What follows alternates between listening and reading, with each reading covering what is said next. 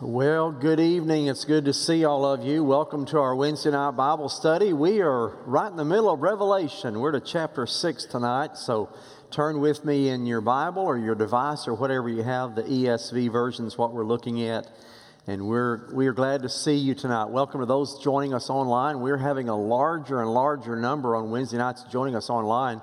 So we're glad that you've joined us wherever you are and however you may be joining us. And we have a lot of people that watch us several days afterwards. So some of you may be watching online on Thursday or Friday or Saturday or whenever. But all of you that are here live and those of you live stream as well, we're glad to have you. It's been a fascinating book so far, looking at Revelation, and we are to chapter 6. So let's have a word of prayer, and we'll get started tonight looking at that. Father, thank you tonight for your word. Your word is power. Your word is everything that we need. And I pray the Holy Spirit would be our teacher tonight in just a powerful way. Lord, I want to thank you that as we open up the seven seals and read about it tonight, God, we know that you're in control. Everything that happens on this earth, we know that you're in control and that Jesus truly is Lord. And every knee will bow and every tongue confess that he is Lord. Father, we make that confession now on this side of the grave, and we just pray that upon that confession that Jesus is Lord, you would be our strength and our inspiration and our knowledge tonight as we study your word. In Jesus' name I pray. Amen. All right, we are to chapter 6 of Revelation, and so far, just by way of review and summary, you remember what the word revelation is in the Greek language? Apocalypse, that's exactly right.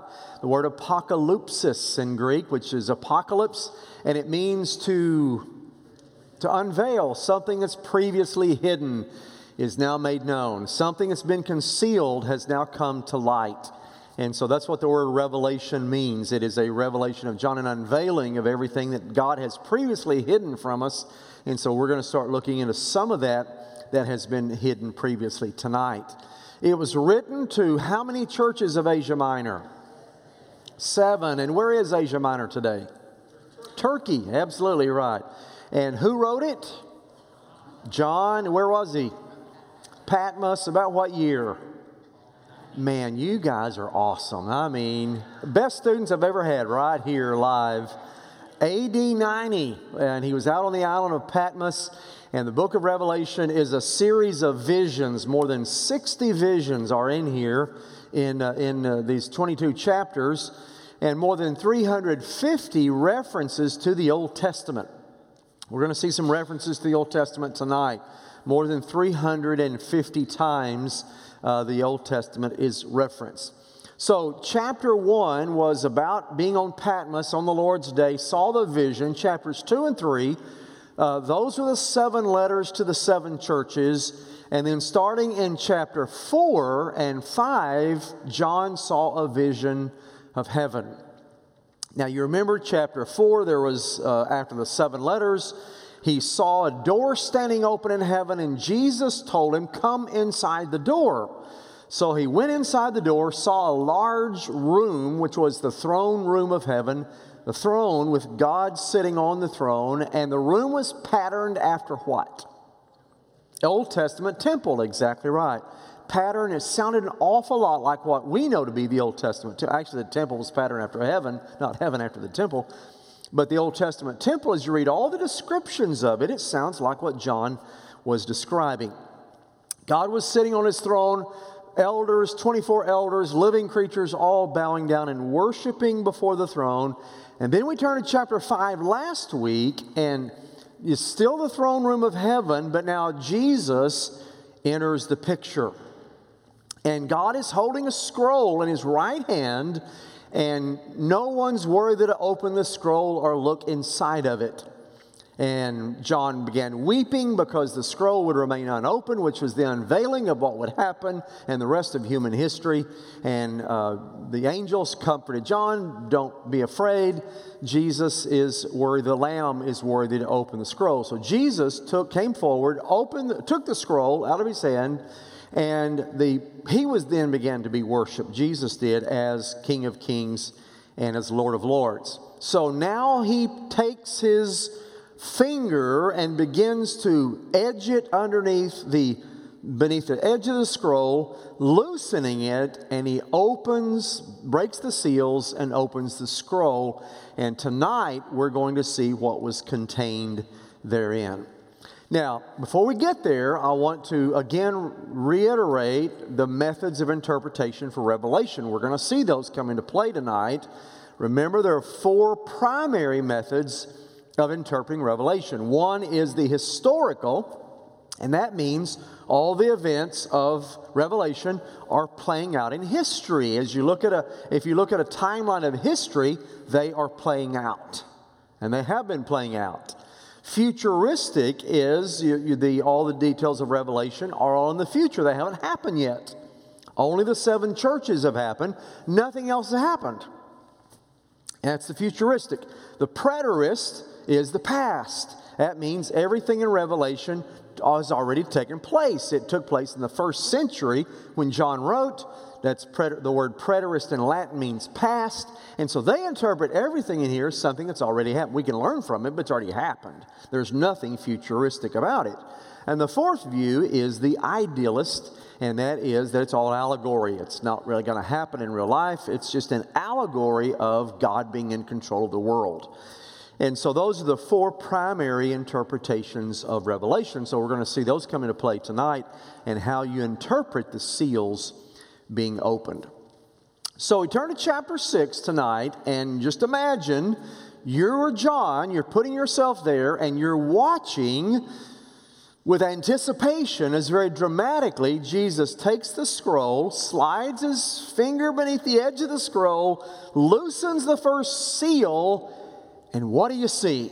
Well, if it's a scroll, you're expecting something to be read, right? It's not.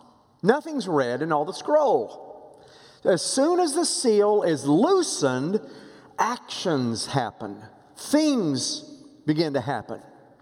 And as soon as he loosens the first seal, it triggers a global emergency that triggers a worldwide panic as soon as the first seal is broken.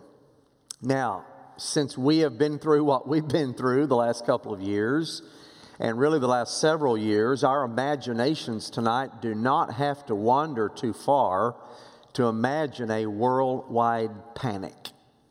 We've already been there, haven't we? But there's more. There's a worldwide panic that will take place. Now, if you remember in Matthew 24, Jesus said to his disciples, they asked, when are these going to take place? And he said, well, the exact date, nobody knows, not even the Son of Man. But there will be some signs in the heavens that will show you. And these will be the beginning of the sorrows. Most theologians think whenever the first seal's broken, that is what Jesus was talking about, the, quote, beginning of the sorrows. A lot of people see this as the beginning of the Great Tribulation.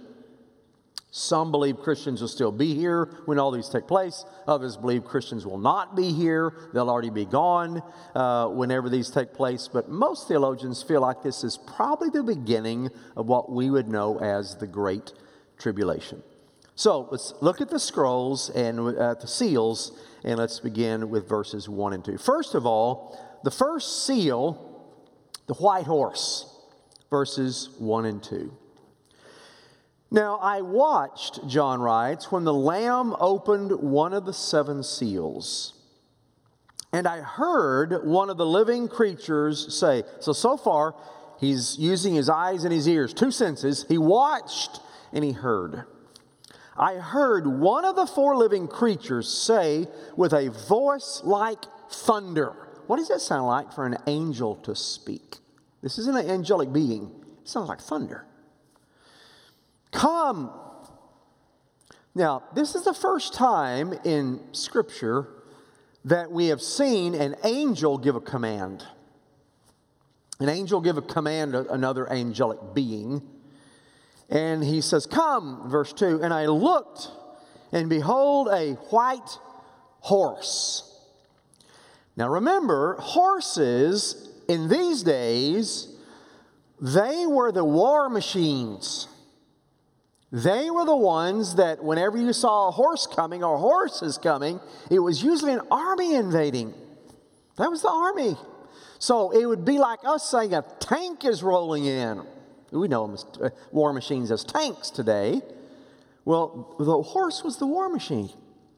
I saw a white horse, and its rider had a bow, and a crown was given to him, and he came out conquering and to conquer.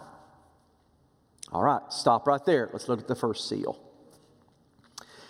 As we look at chapter 6, there are 7 seals, by the way. As we look at chapter 6, we're going to see 6 of the 7 seals. They're all brief. We'll go through them all tonight.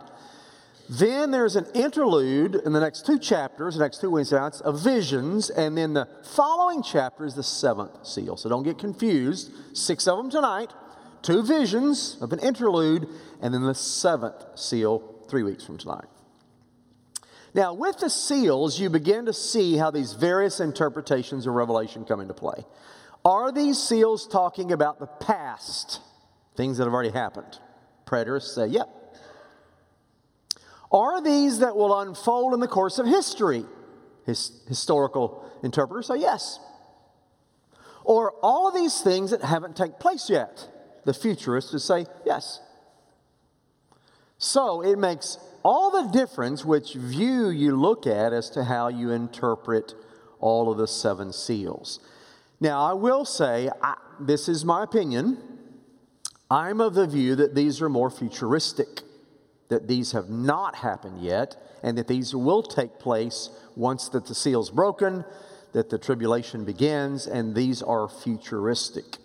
And the reason I believe that is because this is kind of, if you look at Daniel 9 through 12, which we will on Sunday morning when we get there, look at Daniel 9 through 12 and Matthew 24, the Olivet Discourse, where Jesus explained about the end times, the second coming.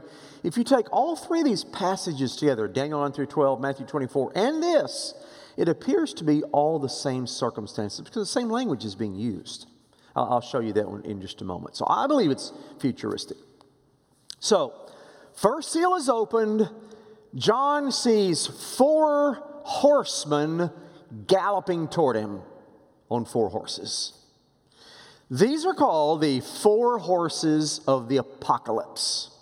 4 horses of Revelation. Zechariah chapter 1 talks about the horses of the apocalypse or the Revelation. So these are the ones. So I would say probably the most debate Christians get into about Revelation's probably the millennium's number 1, but number 2 is probably the 4 horses of the apocalypse. So let's look at them. First horse is white. Now, good guy or bad guy? White horse. Wrong. Bad guy. Cowboy movies, white hat, white horse, good guys, right? Well, it appears that way. White horse, oh, victory. You're thinking, oh, it's Jesus. No, it is someone imitating Jesus. The anti-Jesus. The Antichrist. How do we know that? Look what happens. Revelation 19, Jesus is riding a white horse, but this is going to be a satanic dictator who appears to be good, who appears to be benevolent for your good, for the world's good, who appears to imitate everything good. Now, in your mind, you're thinking, oh, Antichrist, I'll know them right away. No, Jesus said even the very elect could be led astray. You're going to think he's good. Some of you may follow him because you're thinking, oh, white horse. This is good. He will appear to be good, and he's going to rule because he's given a crown. Did you notice that? He was given a crown. So he appears to be good, and he's going to conquer. He has a bow. Jesus has a sword. The Antichrist has a bow. What's the difference? The sword was a Roman instrument of war. the bow was the Greek instrument of war.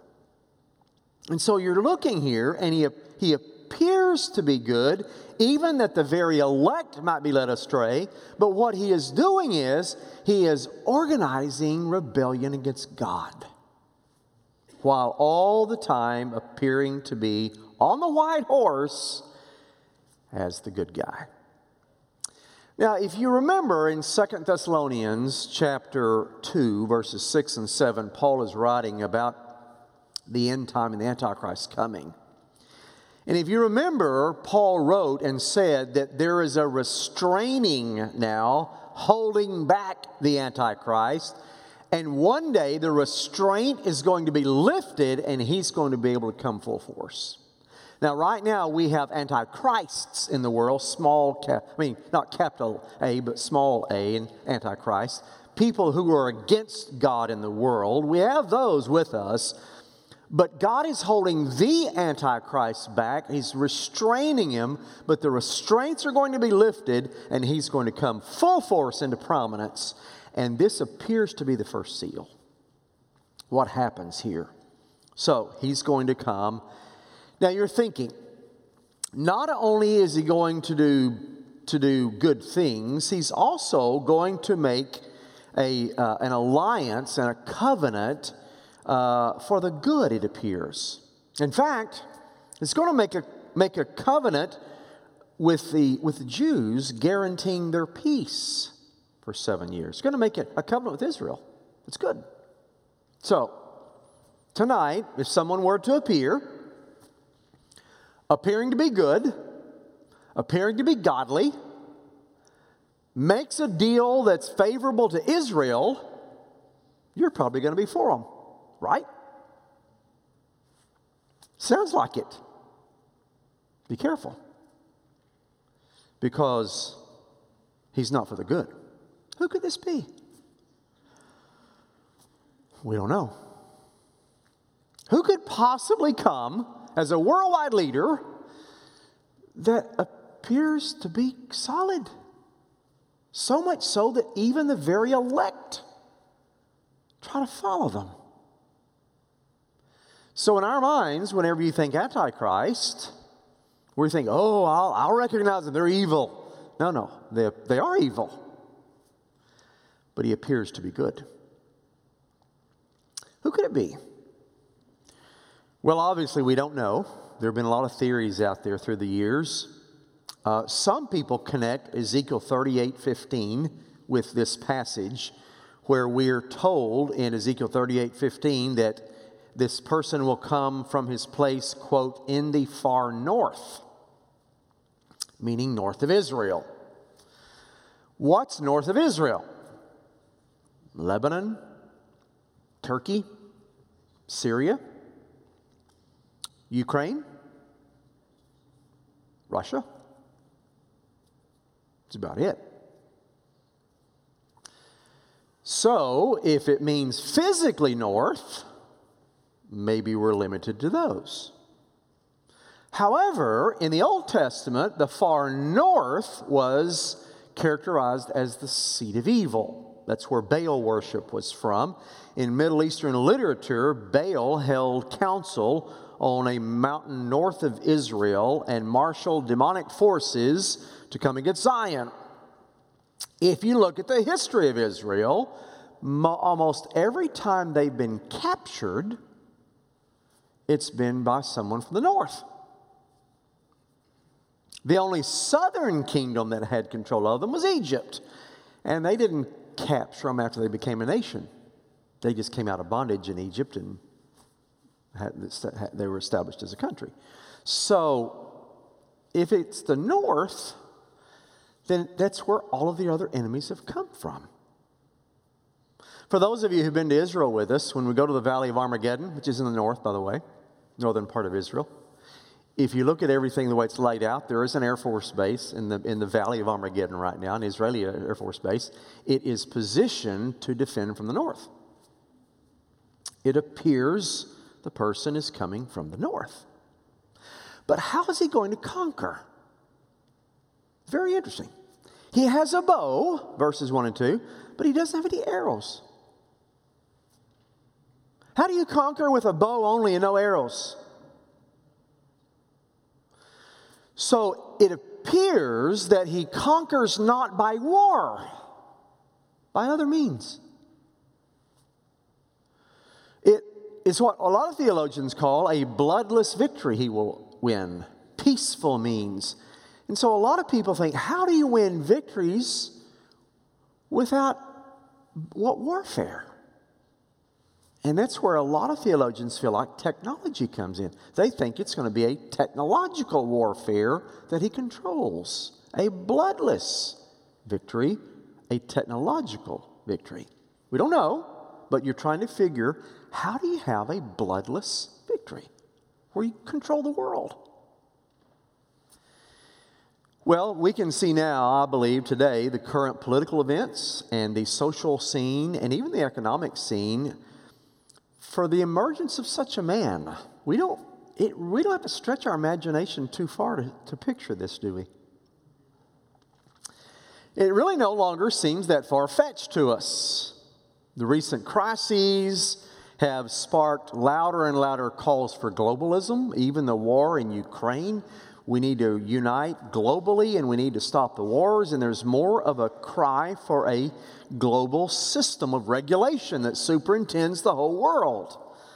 Where they coordinate nations, and you coordinate just efforts as all the nations together, and therefore you can combat climate change, and they say, and you can combine pandemics, and you can fight global inequity, and you can control universal trade and labor laws and wars and even the economy with one currency. And we're seeing more and more of this talked about. Now, what if that happens and that falls into evil hands? It's exactly what the first seal is talking about. The white horse, appearing to be good, but is actually the Antichrist to organize rebellion against God. Let's go to the second seal. Verses 3 and 4, the red horse. And when he opened the second seal, I heard the second living creature say, "Come!" And out came another horse, bright red. Its rider was permitted to take peace from the earth, so that people should slay one another, and he was given a great sword. So now the battle happens. Seal number 1, there's no battle. The world was conquered with something other than a battle. But now war happens. But notice in verse 4, he was permitted. God is still in control. He was permitted to do this. And he took peace from the earth. So the emergence of a worldwide dictator will lead to a time now of global warfare and conflict. Notice that this rider does not bring war. He just removes peace. Did you notice that? He didn't bring war. He just removed peace. So whenever you take the peace of God out, chaos happens. So he removes peace. So over all the world, armies are going to be mobilizing. Weapons will be activated. Diplomats will be rushing from one capital to another capital, trying to figure out what to do. Wars and rumors of wars will rock the planet. And the whole world will enter into conflicts as the leader on the white horse seeks to control everything with a one world government. Kind of frightening, isn't it? That's what's going to happen. Now, the modern age has been marked by conflict. If you remember, World War II was what? The war to end all wars. Didn't happen. Since World War II, there have been 150 different wars. The world averages 36 armed conflicts a year. Did you know that? 36 is the average. And so there's not been peace since World War II. It's getting worse. It's escalating. This will come a time when the red horse appears and the second seal is broken. There will usher in a time where there will be a worldwide war. Now, question, have we already had the appearance of the Antichrist? I don't know. Is what's happening today the emergence of this worldwide conflict? I don't know. Interesting things to think about. So, then we go to the third seal, verses 5 and 6. When he opened the third seal, the black horse, when he opened the third seal, I heard the third living creature say, "Come." And I looked, and behold, a black horse. What does black symbolize? Mourning, right? A black horse. And its rider had a pair of scales in his hand. And I heard what seemed to be a voice. Now, how do you hear what seems to be a voice? If you hear something, it's either a voice or not, right? No, this seemed to be a voice. In the midst of the four living creatures said, "A quart of wheat for a denarius, 3 quarts of barley for a denarius, and do not harm the oil and wine."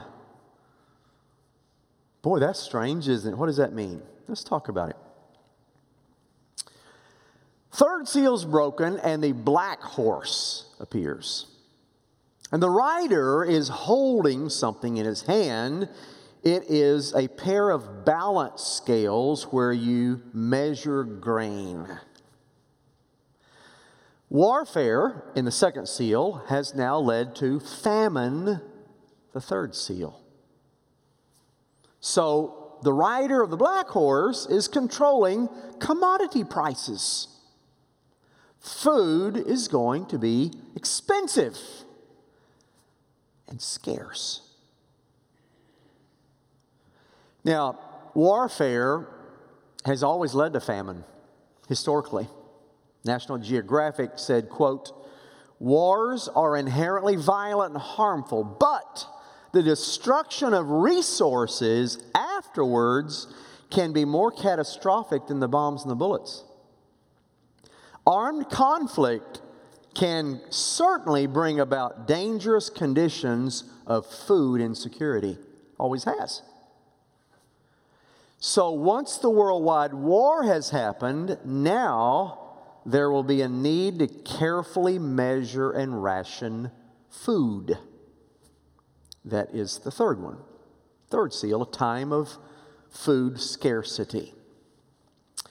You and I, we don't have to use our imaginations very much to see, even in our day, how COVID has affected the food supply and the food chain, and how Russia and the Ukraine, we don't have to imagine, we know it's affected our food chain. It's affected our food supply to a degree. Imagine something globally that affects it much more severely. Did you ever think during the pandemic that there ever be a time in your life you would walk through grocery stores or Walmart and just see empty shelf after empty shelf after empty shelf? I didn't either. It looked like a third world country, doesn't it? In fact, you go to some stores, it's still that way. Everything's limited. Even today, it's limited. And so you can see how delicate the food supply is in our world. It wouldn't take much. It wouldn't take much at all to throw that balance off. And notice he says, he heard a voice, or it seemed like a voice, that was yelling out, "A quart of wheat for a denarius and 3 quarts for barley." How much was that? That was 12 to 16 times more than the cost. So imagine tonight, all of a sudden, food goes up 12 to 16 times is what it is right now. I checked online today, the average price of a loaf of bread is $2.50 across the U.S. Cheaper in some places, higher in others. Average is $2.50 across the U.S. 12 to 16 times that would be $30 to $40 for a loaf of bread. What about gas? Well, if you take the current gas average, $3.75, that's the average nationwide, 12 to 16 times, $45 to $60 a gallon. Those prices would greatly impact you and me. If you're paying $40 just for a loaf of bread? Now, there had been a day, this would be hard to imagine. Today, I can imagine it. A couple of weeks ago, I was, whenever I have a night where I don't have a whole lot going, I enjoy cooking manicotti. Don't be real impressed. It's the only thing I know how to cook. But I love to cook manicotti. And so I dropped by the store and picked up all the ingredients for the manicotti, the ricotta cheese and all this. But I couldn't find any manicotti shells. In fact, the entire pasta section was empty. I thought, that's odd. So I went to a second store. It's empty. All the pasta section gone. That's odd. Went to a third store. It's all gone. Didn't think anything about it. I thought, wow, a lot of people making manicotti tonight. And so I didn't think anything about it. I thought, I'll go home, order some on Amazon. It'll be here tomorrow. I'll cook it tomorrow night. So I went on Amazon and looked, manicotti shells. Oh, sure, there's one. $52 for a box of 12 shells. Well, obviously I didn't get it. $52. And so I just did a Google search. Why are there no manicotti shells? Oh, there's a wheat shortage in Iowa. Oh, they had a shortage there in Nebraska, Iowa, Nebraska. And you mean just that one little shortage there in those two states affected all of that much? Imagine the worldwide impact. Not hard to imagine. And so $40 loaf of bread, $60 a gallon for gas. That's the price. The prices are going to skyrocket. That's what the fourth horse says. And so the bare necessities of life are going to be reduced. But did you notice? Oh, wine, don't harm the oil and wine. The oil and wine in biblical days, those are for the wealthy. So if you're really wealthy, you're not affected. Doesn't hurt the oil and wine. It only affects those that are not wealthy when the third seal hits. Let's go to the fourth seal, verses 7 and 8, the pale horse. When he opened the fourth seal, I heard the voice of a fourth living creature say, "Come!" And I looked, and behold, a pale horse. And its rider's name was Death. And Hades followed him. And they were given authority over a fourth of the earth to kill with sword and with famine and with pestilence and by wild beasts of the earth. So now fourth horse comes, the four horses of the apocalypse, and his name is Death, except he has someone, you have a rider and a horse, you have someone following along, walking beside the horse, and that's Hades, which is another term for the underworld or for death. So the rider is going along killing people, and Hades is the hearse, picking them up and taking them to the underworld. So what's going to happen with the fourth seal is there will be a tremendous death toll over the entire world. The dictator, the Antichrist, the war, and the famine are going to kill 1/4 of the population. That's about 2 billion people. Now, these are not deaths of natural causes. These are deaths attributed to the famine and the war and the dictator. It's not just elderly saints who have lived a long life and died of natural causes going to be with the Lord.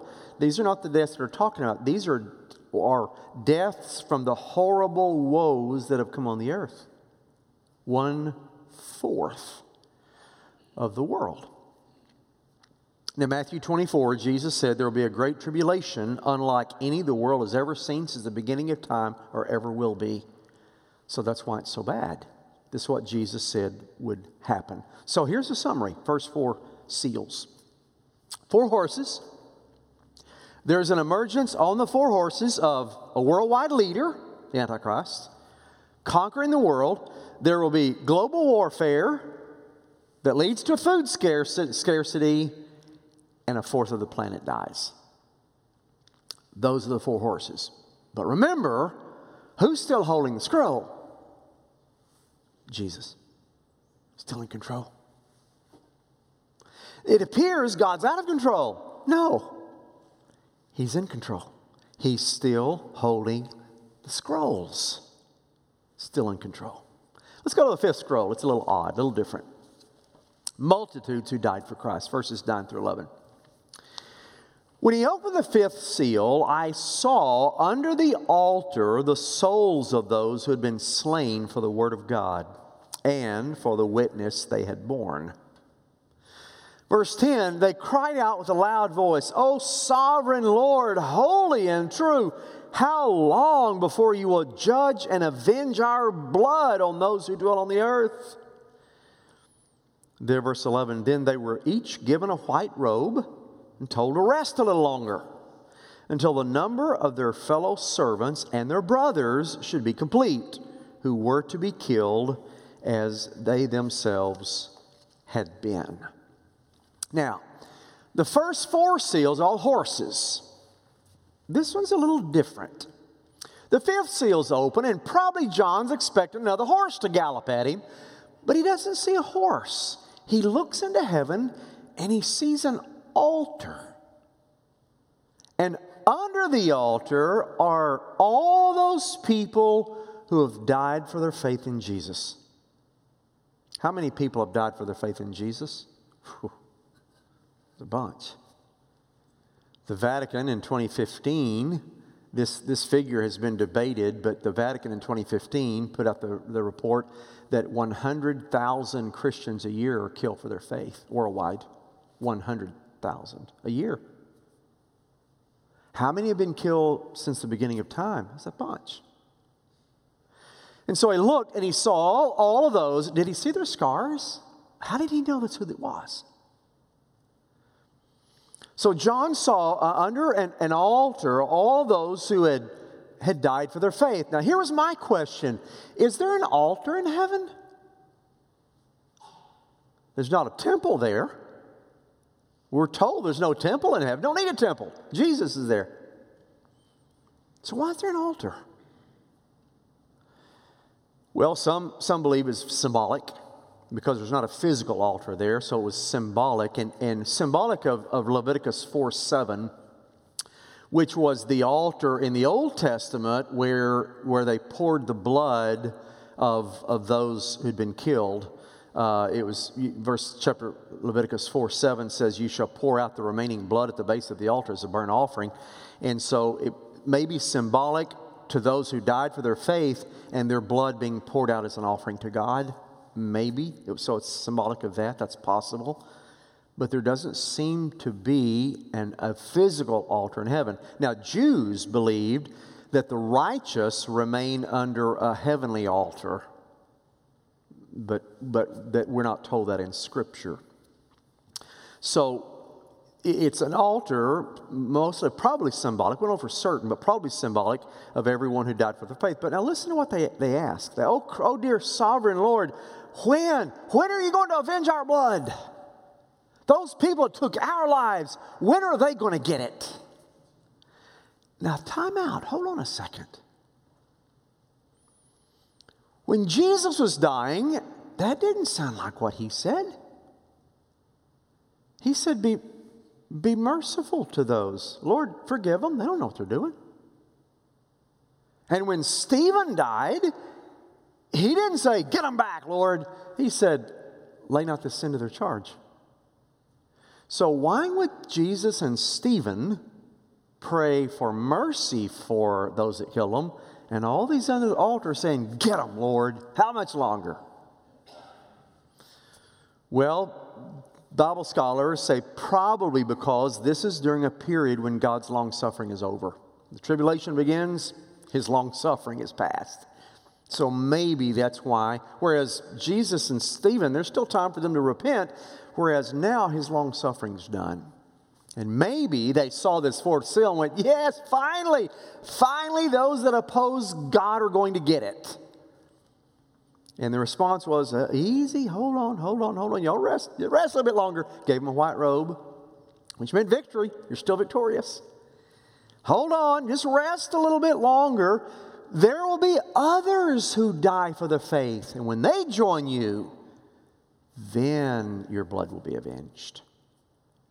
So when John looked, he didn't see everybody who's going to die for the faith yet. Wonder if you're going to be in that group.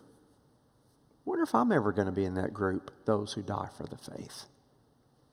But whenever that number is complete, at that time is when their blood will be avenged. Go to the last seal that we'll close, verses 12 to 17. The sixth seal, natural catastrophes sweep the planet. When he opened the sixth seal, I looked, and behold, there was a great earthquake. And the sun became black as sackcloth, and full moon became like blood. The stars of the sky fell to the earth as the fig tree sheds its winter fruit shaken by a gale. The sky vanished like a scroll that's being rolled up, and every mountain and island was removed from its place. Verse 15, then the kings of the earth and the great ones and the generals and the rich and the powerful and everyone, slave and free, hid themselves in the caves and among the rocks of the mountains, calling to the mountains and rocks, fall on us and hide us from the face of him who's seated on the throne and from the wrath of the Lamb. You don't think of a lamb as being wrathful, do you? They're gentle. Not this lamb. For the great day of their wrath has come, and who can stand? Well, the sixth seal opens, and there will be natural disasters in the sky and on the earth that are the precursors to the end of the world. People on earth will be looking for a place to hide from the wrath of God. There seems to be a shaking of the universe. The sky appears to split and go in opposite directions, roll up like a scroll. Isaiah 34:4 talked about that as well, prophesied that would happen. What causes it? Sounds like an earthquake. Could there be a global earthquake? Well, he looked, and it was an earthquake that caused the sun to be darkened and the moon to turn red. Some believe it's a nuclear fallout, like an explosion like an earthquake, and that the sunshine will be dim. Billy Graham was one of those who feels like the end is going to come from a nuclear explosion, because the description of it sounds similar. Sky will be darkened, the moon will give only this ghastly red color, the stars will fall from the earth. By the way, it was only 11 years before John wrote, Mount Vesuvius erupted. Remember that? One of the most powerful earthquakes of all time. 4 major Italian cities just covered and other communities covered.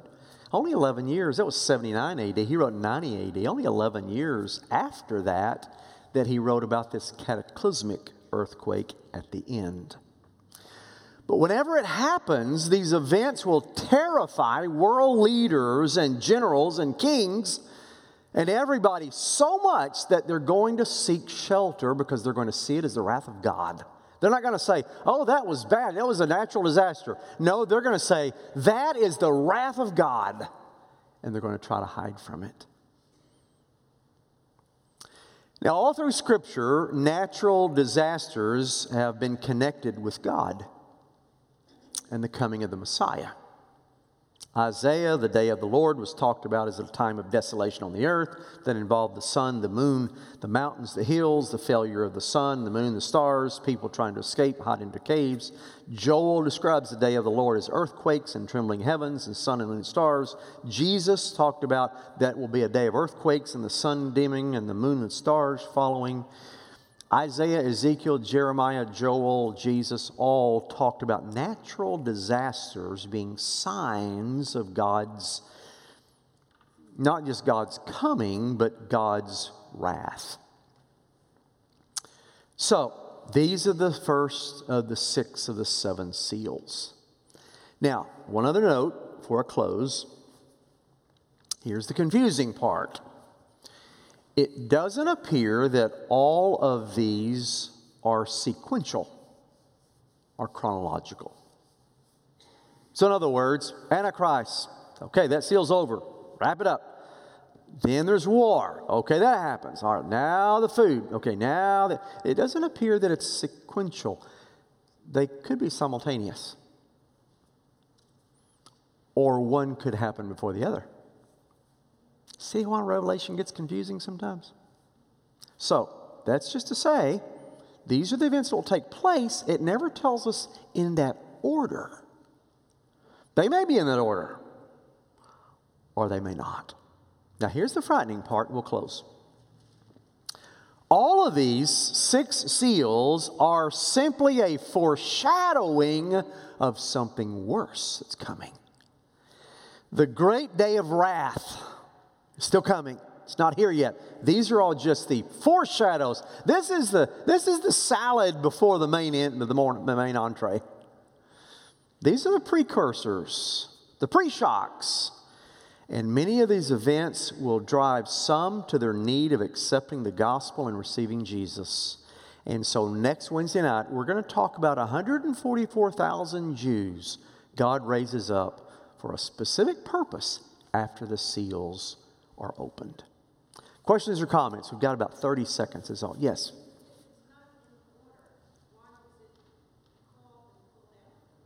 I'm sorry, what was it?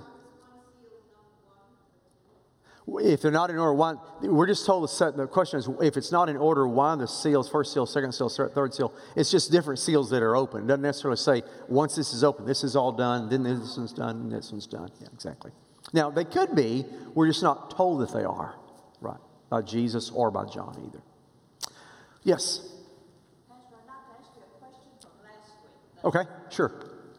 Chapter 5, verse 8, we're talking about the prayers of the saints. Yes. And you thought they were unanswered prayers. Yes.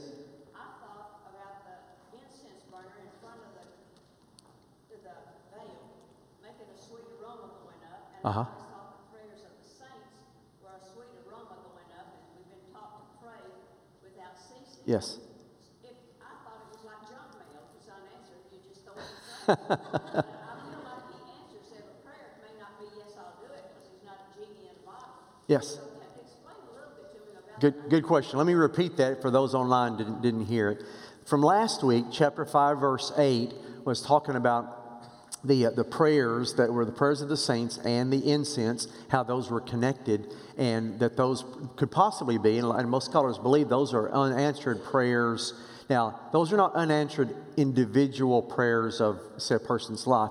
They were unanswered prayers, I mentioned it last week, of thy kingdom come, thy will be done on earth as it is in heaven. That's the prayer that's been unanswered, because up to this point, that hasn't happened. It has not happened on earth as it is in heaven. And we're taught to pray that. We're taught to pray, thy kingdom come, thy will be done on earth as it is in heaven. So all the unanswered prayers were not just unanswered prayers of you to pray for your spouse or to pray for a loved one or pray for a job. Those are the prayers specifically unanswered. That's what scholars believe. Specifically unanswered prayers of thy kingdom come on earth as it is in heaven. That hadn't happened yet, but it will at that time. That was the unanswered prayer. The unanswered prayers would be answered at that time, and that's the one unanswered prayer, not everything. So good question. Very good. All right, we'll wrap up and close, and we'll pick up next week, chapter 7 of Revelation. Father, thank you tonight for your word, and God, sometimes as we read this, it's frightening, it's disturbing, but we still know who holds the world, who is in control. Father, our trust is in you. And I just pray that you'd help us walk each day with a confident assurance of who you are and our relationship with you. In Jesus' name I pray, amen. God bless you. See you Sunday.